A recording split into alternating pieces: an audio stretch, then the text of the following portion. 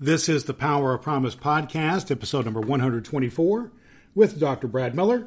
Today, a conversation with Joan Turley, the author of Sacred Work in Secular Places. Hey, this is Frankie Finn from sacredplantretreats.com, where we help people to find their life purpose. And I just finished an amazing podcast with Dr. Brad Miller from Pathway to Promise, and it was such a deep, meaningful, useful conversation that I think anybody should listen to his show, because you're just going to get so much valuable insight into how to live a more purposeful life. You're on the Pathway to Promise with Dr. Brad Miller. Brad believes every person has a God-given promised life of peace, prosperity, and purpose, and that you must have a plan and a guide to get there. The Pathway to Promise podcast not only is your guide through the wilderness of depression and disappointment that stand between you and your promised life, but also brings you insights and direction from inspiring, successful thought leaders who have transformed their lives. Welcome to the Pathway to Promise. Now, here's Brad. Are you unhappy at your job? Many people are, of course. In fact, some figures say as high as 80% of employees hate their jobs. That's not good. What can we do about that? Joan Turley is the author of Sacred Work in Secular Places, and she gets this feeling, and she spent years hating her work. But she found herself in the salon world, in the salon business, where she found herself being helpful to people that she worked with. And she found a way of discovering a joy in the workplace, where she fell in love with the people that she rubbed shoulders with, and she learned to impact lives. She has written this book, Sacred Work in Secular Places, to help you, especially if you're having trouble in your own workplace setting. She does consulting and leadership and works with the John Maxwell Leadership and Relationship Coach. She's a speaker and a leader and a trainer, and she's an advocate for reversing job satisfaction within companies. She's our guest today on the Power of Promise podcast. The Power of Promise podcast exists to help you overcome adversity, such as job dissatisfaction, and achieve your life of peace, prosperity, and purpose. My name is Reverend Dr. Brad Miller, here to be helpful to you. Our website is pathwaypromise.com. You can also find us at facebook.com/pathwaypromise. And you can go to our website and find some helpful back episodes of the podcast and some resources for you there. Right now, let's talk about the workplace. Sacred Work in Secular Places. Our guest today, author Joan Turley. Joan, welcome to the Power of Promise podcast. Oh, I'm just thrilled to be here. So awesome to have you with us today, Joan. And you have quite an incredible background as a writer and as working in the spa industry and in ministry. And you've had various things happen in your life. But I got a feeling that there was a time in your life when you ran into some situations where either you were dissatisfied or others were dissatisfied in the workplace, which led you to do something about it. So tell us a little about the situation you found yourself in that was kind of the impetus for writing this book. So I found myself in the workplace. I thought I would be in ministry all my life. I had given my life to the Lord as a young child and felt like I would always be in ministry. And that ministry came crashing down that we had been a part of, my husband and I, for almost 13 years. So here I was with 2 children and a husband, and all we had ever known was ministry. I never planned on being the worker bee. And here I am working dark 30 to dark 30 and felt so insignificant. Like everybody else that was in ministry was significant, but I was not significant. I was just chopped liver, I guess, to God. That is how I felt. And I stumbled on a Thoreau quote one day that said, "Most men lead quiet lives of desperation and go to the grave with the song still in them." And I knew that was me. And I went into the deepest, darkest spiral. Like, I'm going to go to the grave with the song still in me. I'm just a worker bee. I felt like it was meaningless, that I had lost my purpose and lost meaning. And so then to get into the workplace, underscored that. Everywhere I looked, it was like I wasn't significant. I wasn't good enough. I wasn't polished enough. I didn't have enough education. I didn't have the right circles. I felt like I could never climb out of that pit. Did you find other people were kind of in a similar place as you as well? Well, not initially, because what ended up happening as I was working in an academic setting, and I didn't have my college degree at that point. So for me, it was like, you're just second best, second string. And there was no way I was going to get to be first string because I couldn't compete on their level. This is how I felt. And they in an academic setting, when everybody's got master's degrees and doctor's degrees, it was kind of like, oh, you don't really know much. And they kind of let you know that, like, your opinion's not really needed. Go ahead, go get those copies, go answer that phone. So it was just driving this insignificant. And when you've been dismissed like that, it tends to make you feel, like you are insignificant and low, and then you got to find a way to respond to that or not. Yes. Well, what ultimately happened is it kind of drove me to my knees in prayer, because I did know that God loved me, and inherently I knew He really hadn't forgot about me, but it felt like that. It felt like that, so I knew I needed answers. And it's stumbled on a great quote by G.K. Chesterton that talked about the divine discontent. And I began to understand that He had me in a place where He was stirring things up. He was the instigator of that holy discontent. He was stirring it up as if to say to me, because I don't want you to stop here. I do have more for you, but you're not going to know it unless you spend time with me. So it was a call to begin to spend time with God, where I had been in full-time ministry, but I'll be honest, Brad, I had never learned how to have a quiet time, never learned how to develop a prayer life, because I couldn't pray for an hour. I could pray maybe 15 minutes. So I wasn't going to be one of those spiritual giants either. So I was losing on all fronts, Well, some people have the pressure of the people involved with professional ministry or spiritual giants, and they struggle just as much as anyone else does and get wrapped up in all the busy work of ministry. And you sound like you found yourself caught up in some of that and had to take a step back and relook at your life. Yes. Yes. So when I was reading a book by Os Guinness called The Call, and got a hold of another book called Let Prayer Change Your Life by Becky Tirabassi, and felt like God said, you know what, Joan? Enough. I thought all these things I was learning about prayer was for my family. And it was like God said, I'm calling you. I need you to meet me in the morning. And I was like, God, you know who you're talking to? I'm like, I don't know how to have a prayer life. I don't know how to spend time with you, really. And it just show up. So I showed up. It was in 1999, and everything changed from that point. Everything. It was like within 6 months of just being consistent to show up and meet with God, He changed my job. The first thing I had wrote on my very first day with God was, someday I'd like to write and I'd like to speak. Now, why I thought I could do that? I hadn't done it either. In 6 months, I am working for a huge communication firms in Houston. And all of a sudden the boss goes, oh my gosh, Joan, she thought you hired me for a secretary. She goes, you can write. And all of a sudden I am writing internal campaigns for Fortune 500 companies. And I'm like, how did that just happen? Yeah. And just a few months earlier, you were not anywhere close to that, were you? No, not it. So from there, my next 3 jobs were all direct reports to presidents of companies with no one in between me and the president. I'm like, you don't get that. You know what I mean? They were just like a series of things that I could have never created, that were all preparing me for this time in the salon and spa world, where I really found my real calling.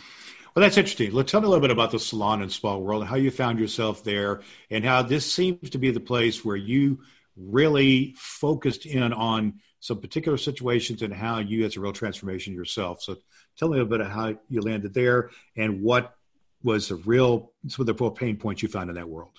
Well, I was in a situation where I was working at the time for a Christian nonprofit, and I knew my season had come to an end.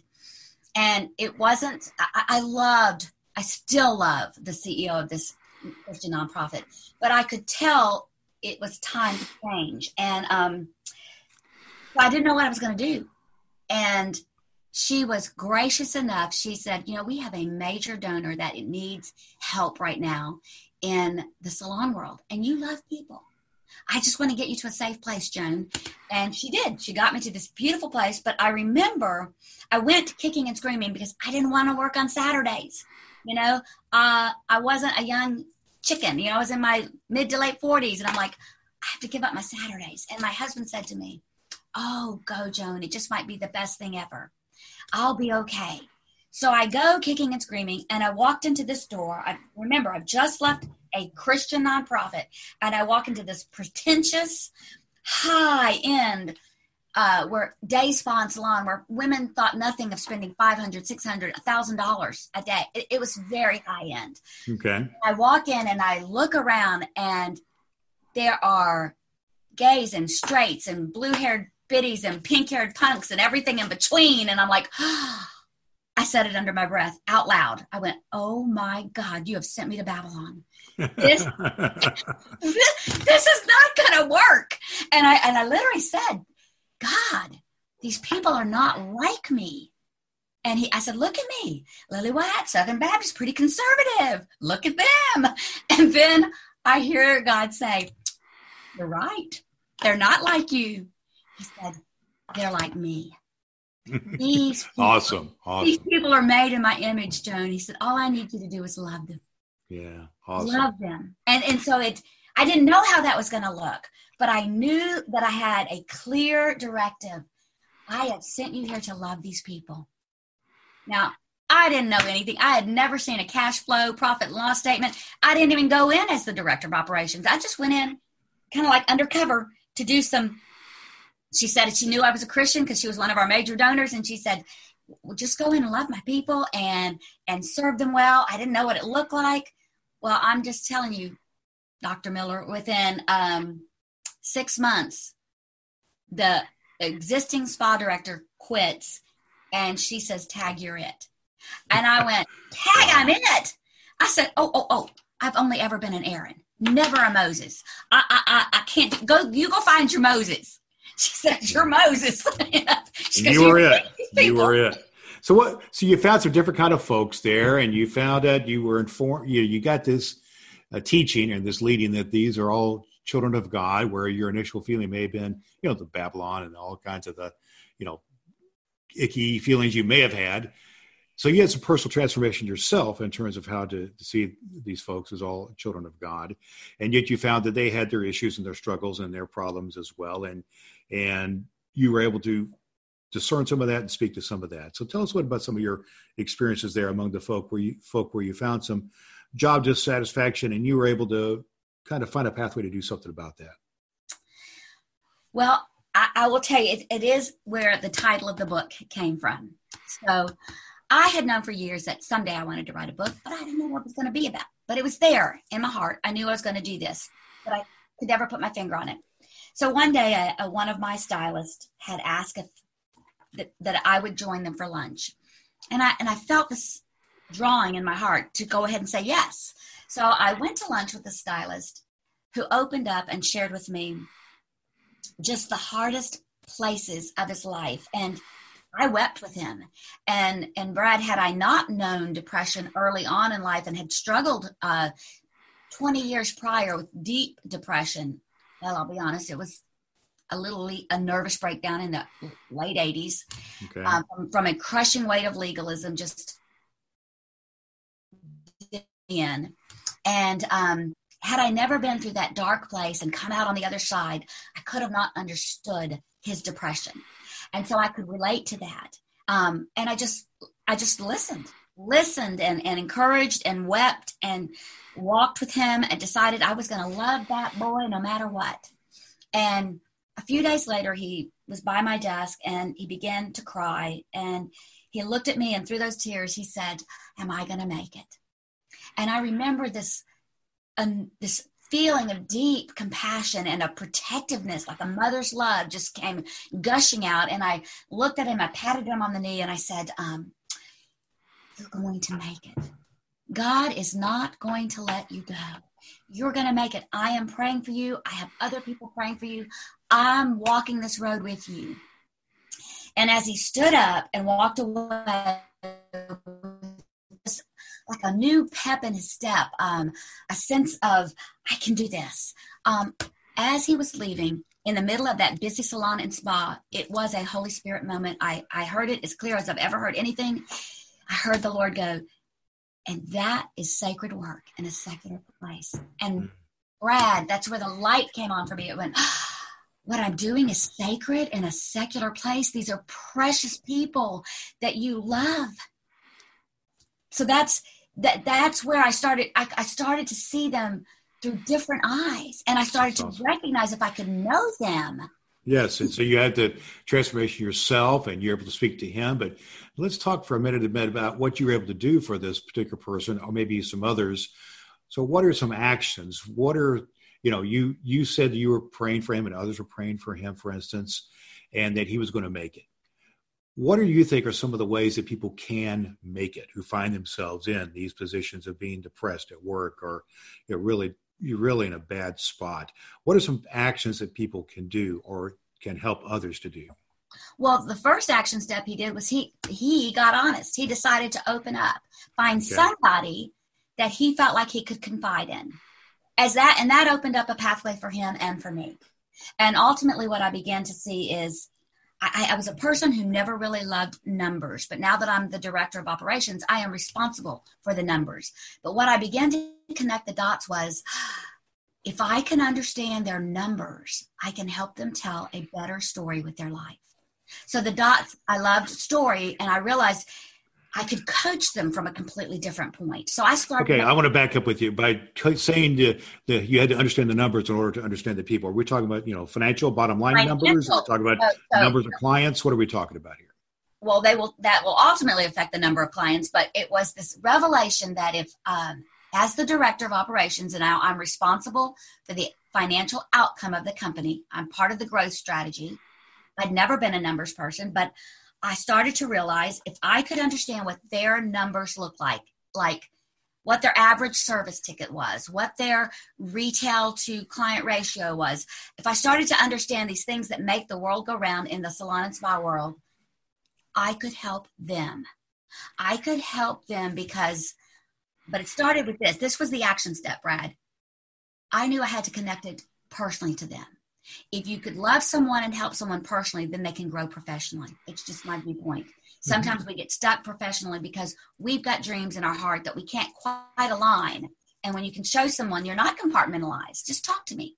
Talk to me about your dreams. You had the personal passion and compassion here, but you also had the professional commitment and the competence to give yourself some credibility on both personal and on the professional level. And I think that's an important piece that you're touching here. And what I would say to people who are afraid to step out, if you are stepping out to a yes to God, he's going to send you the help. I knew nothing, but I was the most green salon and spa director probably anybody has ever hired.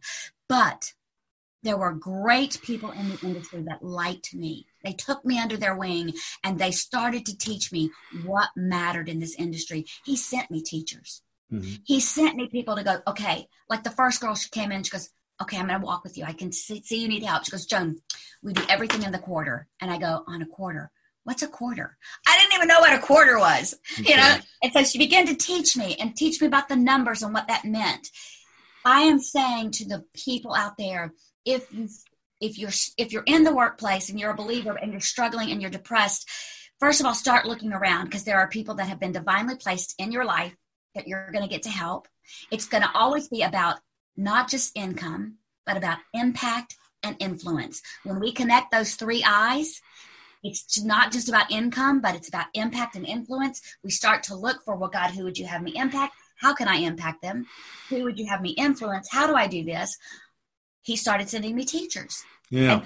And if I might say so, and maybe this is just my thinking, you kind of have to put those in the right order as well, in my opinion. This is just observing with you here, Joan, that the influence would come first. That was the relationship, then the impact by that, and then the income as a result of that.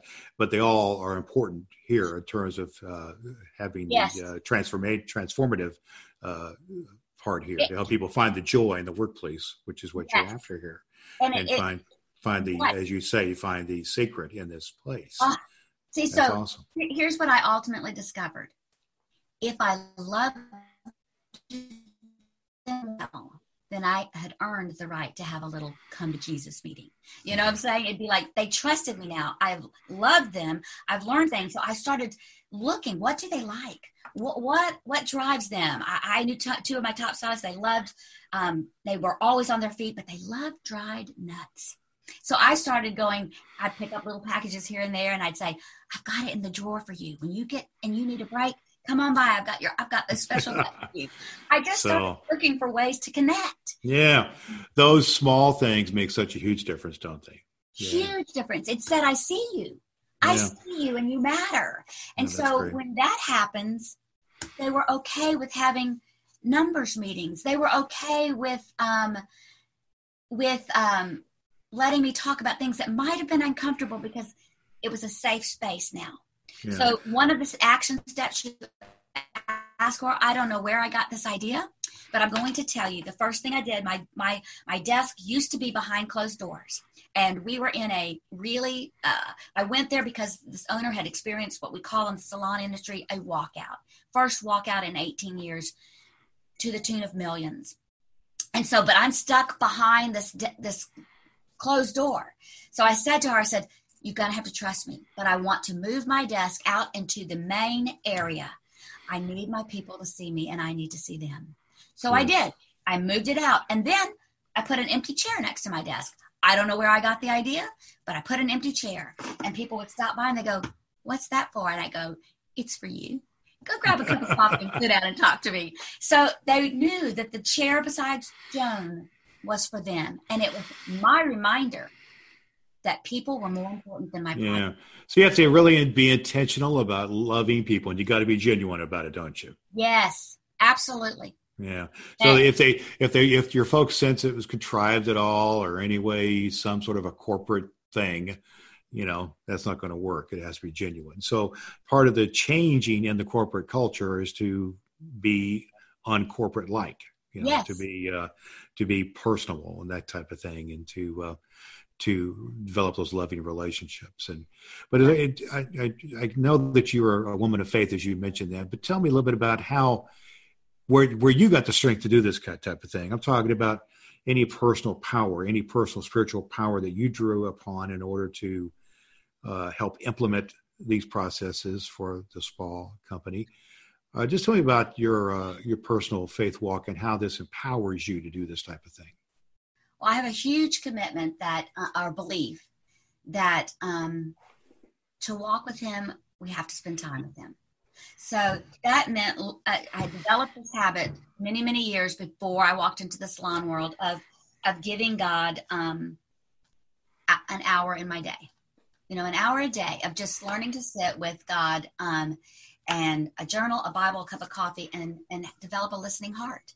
And it never ever amazed me that whatever I was reading that day, if it wasn't for me, it was for somebody else. And it would play. So this discipline and staying connected in a biblical community where I could say to my Bible study class, I got somebody I need y'all to pray for. So it brought my community into my world. I brought them into my world so that they could support me as well. Because I had truly at this point begun to see I was on mission with God. Yeah. And so to recognize I was on mission and that, and it was incredible. When I first started doing this, I was in college for the first time in my life, going to the College of Biblical Studies. I was teaching a Sunday school class. I had a mother with Alzheimer's and an elderly father, and I had never led a company, never hired, never fired, never seen a cash flow. So I was literally in overwhelm. And I remember walking in one day down the sidewalk, and I stopped to catch my breath. It's early in the morning, and I'm tired before the day even begins. And I was like, oh my God, how am I going to do this? It's just too much. And again, having a personal relationship with God and looking for him to lead me, that's what makes the difference. I literally in that moment heard God say, you've only got today. You might not even be here tomorrow. How about you not worry about tomorrow? How about you just worry about today? Sounds a little bit biblical there, Joan. A little bit. Well, can I just tell you, I'd never practiced that until that day. Yeah. I took a deep breath as I walked through those doors, and I went, "I God, I only have today. So I'm gonna love well. I'm gonna live well. If all I have is today, I just need to worry about what's on my plate today." And that is how I got through that season of learning how to lead, how to develop leadership in my life, how to understand the financials, how to know how to help my people. I did it one day at a time. It sounds like there's also part of the process here, Joan, if you'll allow me to kind of just reflect with you a little bit here, where these various circles in your life, began to come together and touch one another, your personal prayer life, your personal devotional life, your journaling and your Bible time and so on came together with your church community and the folks you had there and your family and so on. And then in your workplace, all those places began to touch and have intersecting points. And those intersecting points where it became the places where there was some real cool stuff, some real magical stuff happening. And that's where transformation, I believe, can take place, especially when you got some good stuff happening there. And so just, yeah, God for that. So tell me a little bit more now about, you've mentioned about how you've chosen to love people and then they're loving you and you're building trust.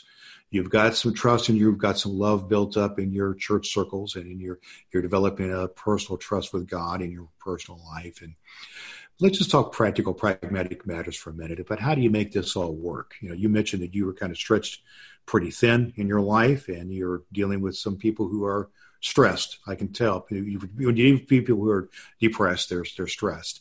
But what are some of the habits or disciplines, or how did you work your life? How did you make it work? Because you mentioned how you transitioned from ministry and all kinds of other things. How did you make your life work during this time? And how can that be teaching to someone else? Well, I didn't realize what I was doing, but in a sense, I would look at each day and maybe each week and realize it was really about stewarding time. Now, I didn't know that's what I was doing, but I had to tell myself, just sit down. I hadn't had any leadership classes at this point, but it was like, just sit down and look at your week, what has to be done, and then you're just going to do it. I literally broke it down into chunks. Like what had to happen on Monday, Tuesday, Wednesday. Then once I kind of had an overview, I just took a deep breath and said, now I'm going to live this one day at a time. Now, I will tell you, one of the greatest things that happened was I had a moment where I had hired someone, and there's a chapter in my book called, "Oh Snap, I Hired Judas." And so I was like, this person ended up being really painful hire for me. And so I didn't even like this person. It brought out the worst in me. And if I was really honest, I hated this person. And so I happened to be taking a counseling class that semester. And I walked into class that night, and I am sure they can all remember it because I kind of vomited on the class, a verbal vomit. They were like, So if I was talking to some of the people, they would remember you from that night. They would remember because, Okay. They were also, it was, how we're supposed to listen to love everybody. And I hadn't had enough of it.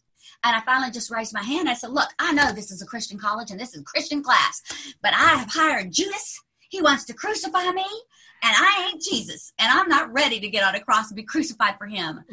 And you could have heard a pin drop. You got real, didn't you? You got real. Yeah. And that we had a substitute that night, a substitute professor. And he looked at me and he goes, I think I can help you. And he walks to the board and he just draws this big capital A and a capital B on the board. And I'm looking at this capital A, capital B. And he turns around and he goes, I have to ask you a question, Joan. He goes, who can you build? And I said, well, people who are teachable. He goes, you get the gold star. That's right. And then he goes, so do you believe that God is sovereign? I said, yes. And he goes, well, then I'm here to tell you tonight. Every person who comes into your life, then it's not there by accident, including that Judas. They're there for a reason. So he goes, so if it's not B, Joan, it's A. And he just kind of got silent, and I'm waiting. I took the bait. I finally go, well, what does the A stand for? And he goes, Ambassador of Love. He goes, he's not there for you to fix him or build him. He is just, it's a season, and he's only there for you to love right now. I'm going to tell you what I did. The next morning, that boy walked in, and I said, could you come here, please? And I asked him to forgive me.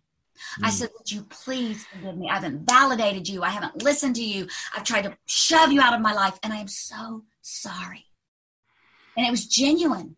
I said, would you forgive me? He looked at me like, is this for real? I said, see that empty chair? I promise you, you sit in that empty chair. And when you sit down, I will stop and I will listen. I am. Wow. And and the thing is, the power comes when you keep your promise. Yes. If you for some reason anyone sensed, if this person particularly had sensed that chair wasn't genuine, wasn't real, or you weren't going to keep your promise, then yes. everything goes away then.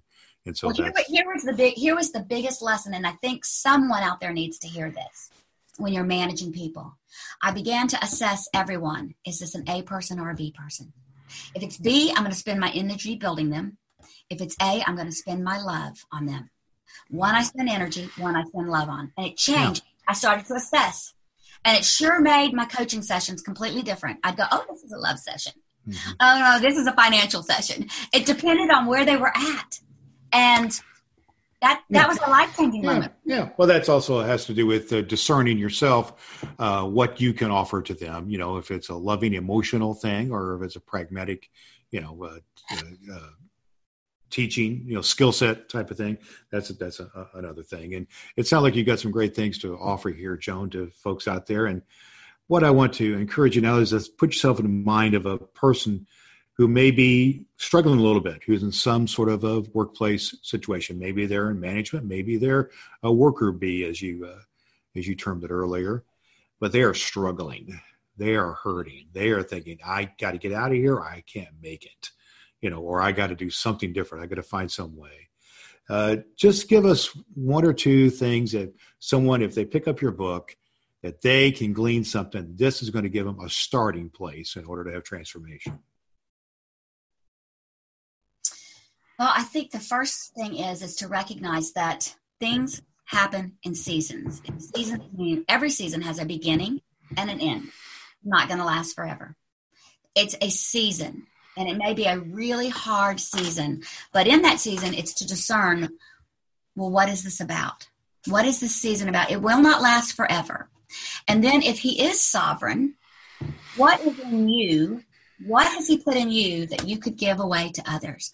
I found that when I started to take my eyes off of myself and to love others, I had someone call me once. They were very depressed. And I remember we were on the phone and I said to this person, where are you right now?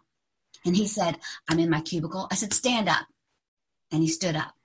He said, okay, I'm standing. I said, look around. And he looks around. I said, who do you see? Lots of people. I said, I'm telling you, there's someone in that group that has in you right now. Go find that person. Go find that person. You pour out of yourself into that person, and something fresh is going to start flowing into you. But you have got to start pouring out to others. As long as you are so focused on you, you'll never walk into your greatest days. Well, go great. Find that person.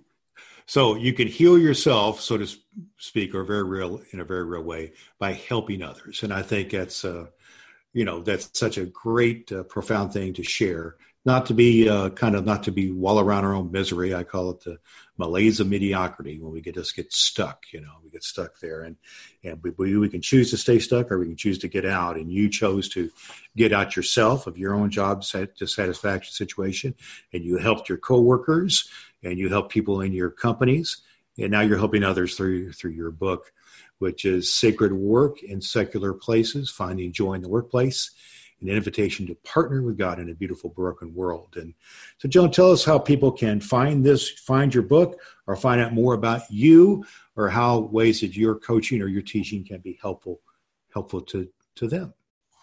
Well, the book is on Amazon, so it's just Sacred Work in Secular Places. And so that's where it can be purchased there.